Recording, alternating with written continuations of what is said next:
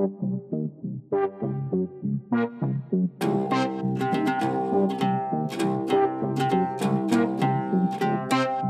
it. That was your cue. What was my cue? That right there. You're supposed to say Masterpiece Audio Theatre presents. Masterpiece Audio Theatre presents. That's right. Then you say myths from around the world. Myths from around the world. Okay, and a Stranded in the Middle of Nowhere podcast. A Stranded in the Middle of Nowhere podcast? Well, where are we? How are we gonna get home? I'm gonna get scared. Everything will be all right, trust me. This is a continuation from the Dog Days of Podcasting 2022. Well, hello and welcome to Masterpiece Audio Theatre. I'm glad you could join us. Come on, grab yourselves a stool, sit around the fire, grab your favorite blanket, make sure you're comfortable. Okay, we're going into part 3 of this here story, The Christmas Carol. Our main character, Scrooge, he has just been terrified by the vision of his dead partner in the knocker on his door. Can you believe that? You'd be pretty creeped out, too. So he's checking his whole place out, and he's freaking out. All right, so this is the third installment of our DDOA 2022.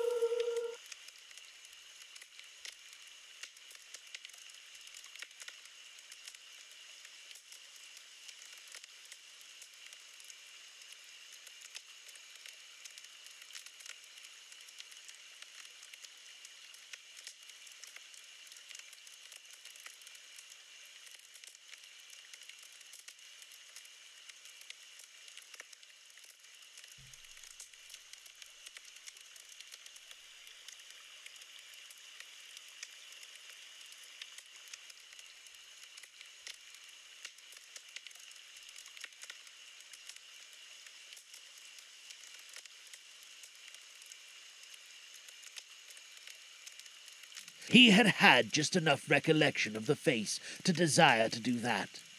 Sitting room, bedroom, lumber room, all as they should be. Nobody under the table, nobody under the sofa, a small fire in the grate, spoon and basin ready, and the little saucepan of gruel. Scrooge had a cold at his head. Upon the hob. Nobody under the bed, nobody in the closet, nobody in his dressing gown, which was hanging up in a suspicious attitude against the wall. Lumber room, as usual, old fire guard, old shoes, 2 fish baskets, washing stand on 3 legs, and a poker. Quite satisfied, he closed his door and locked himself in, double-locked himself in, which was his custom. Thus secured against surprise, he took off his cravat and put on his dressing gown and slippers and his nightcap, and sat down before the fire to take his gruel. It was a very low fire indeed, nothing on such a bitter night. He was obliged to sit close to it and brood over it, before he could extract the least sensation of warmth from such a handful of fuel. The fireplace was an old one, built by some Dutch merchant long ago, and paved all around with quaint Dutch tiles, designed to illustrate the scriptures. There were Cains and Abels, Pharaoh's daughters, queens of Sheba, angelic messengers descending through the air on clouds like feather beds, Abrahams, Belshazzars, apostles putting off the sea in butter boats, hundreds of figures to attract his thoughts, and yet that face of Marley, 7 years dead, came like an ancient prophet's rod and swallowed up the whole. If each smooth tile had been blank at first, with power to shape some picture on its surface from the disjointed fragments of his thoughts, there would have been a copy of old Marley's head on every one. "Humbug!" said Scrooge, and walked across the room. After several turns he sat down again, and threw his head back in the chair. His glance happened to rest upon the bell, a disused bell that hung in the room, and communicated for some purpose now forgotten with the chamber in its highest story of the building.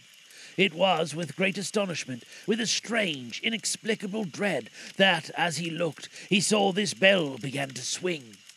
It swung so softly in the outset that it scarcely made a sound. But soon it rang out loud, and so did every bell in the house. This might have lasted half a minute, or a minute, but it seemed an hour. The bells ceased as they had begun, together. They were succeeded by a clanking noise deep down below, as if some person were dragging a heavy chain over the casks in the wine merchant's cellar. Scrooge then remembered to have heard that ghosts in haunted houses were described as dragging chains. The cellar door flew open with a booming sound, and then he heard the noise much louder on the floors below, then coming up the stairs, then coming straight towards his door. "That's humbug still," said Scrooge. "I won't believe it." His colour changed, though, when, without a pause, it came through the heavy door and passed into the room before his eyes. Upon its coming in, the dying flame leaped up as though it cried, "I know him, Marley's ghost," and fell again. The same face, the very same. Marley in his pigtail, usual waistcoat, tights and boots, the tassels on the latter bristling like his pigtail, and his coat skirts and hair upon his head. The chain he drew was clasped about his middle. It was long and wound about him like a tail, and it was made, for Scrooge observed it closely, of cash boxes, keys, padlocks, ledgers, deeds, and heavy purses wrought in steel. His body was transparent, so that Scrooge, observing him and looking through his waistcoat, could see the 2 buttons on his coat behind. Scrooge had often heard it said that Marley had no bowels, but he had never believed it until now. No, nor could he believe it even now, though he looked the phantom through and through and saw it standing before him, though he felt the chilling influence of its death-cold eyes, and marked the very texture of its folded kerchief bound upon its head and chin, which wrapper he had not observed before. He was still incredulous, and fought against his senses. "How now?" said Scrooge, caustic and cold as ever. "What did you want with me?" "Much." Marley's voice, no doubt about it. "Who are you?" "Ask me who I was." "Who were you, then?" said Scrooge, raising his voice. "You're particular for a shade." He was going to say to a shade, but substituted this as more appropriate. "In life, I was your partner, Jacob Marley." "Can you sit down?" asked Scrooge, looking doubtfully at him. "I can." "Do it, then." Scrooge asked the questions because he didn't know whether a ghost so transparent might find himself in a condition to take a chair, and felt that, in the event of this being impossible, it might involve the necessity of an embarrassing explanation. But the ghost sat down on the opposite side of the fireplace, as if he were quite used to it. "You don't believe in me," observed the ghost. "I don't," said Scrooge. "What evidence would you have of my reality beyond that of your own senses?" "I don't know," said Scrooge. "Why do you doubt your senses?" "Because," said Scrooge, "a little thing affects them. A slight disorder of the stomach makes them cheats. You may be an undigested bit of beef, a blot of mustard, a crumb of cheese, a fragment of an underdone potato. There's more of gravy than of grave about you, whatever you are."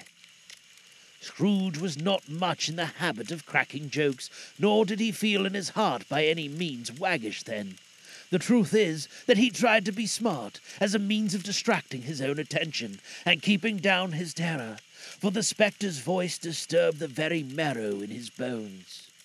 To sitting staring at those fixed glazed eyes in silence for a moment would play, Scrooge felt, the very deuce with him.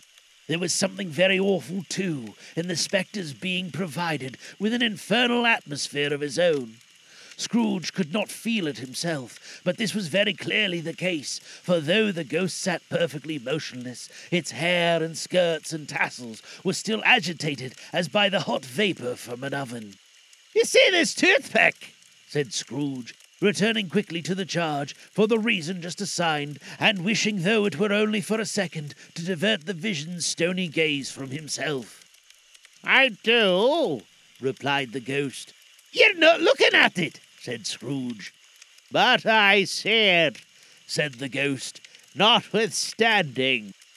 "Well," returned Scrooge, "I have but to swallow this, and be for the rest of my days persecuted by a legion of goblins of all my own creation. Humbug, I tell you, humbug!"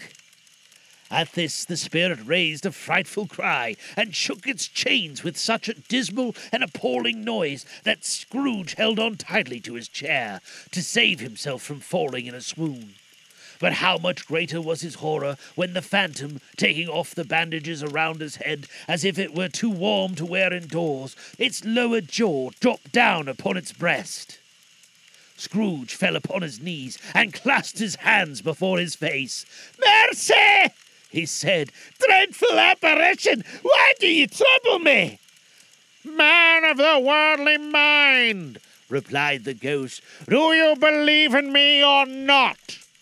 "I do," said Scrooge. "I must, but why do spirits walk on the earth, and why do they come to me?" "It is required of every man," the ghost returned, "that the spirit within him should walk abroad amongst his fellow men, and travel far and wide, and, if that spirit goes not forth in life, it is condemned to do so after death. It is doomed to wander through the world, oh, woe is me, and witness what it cannot share, but might have shared on earth, and turn to happiness."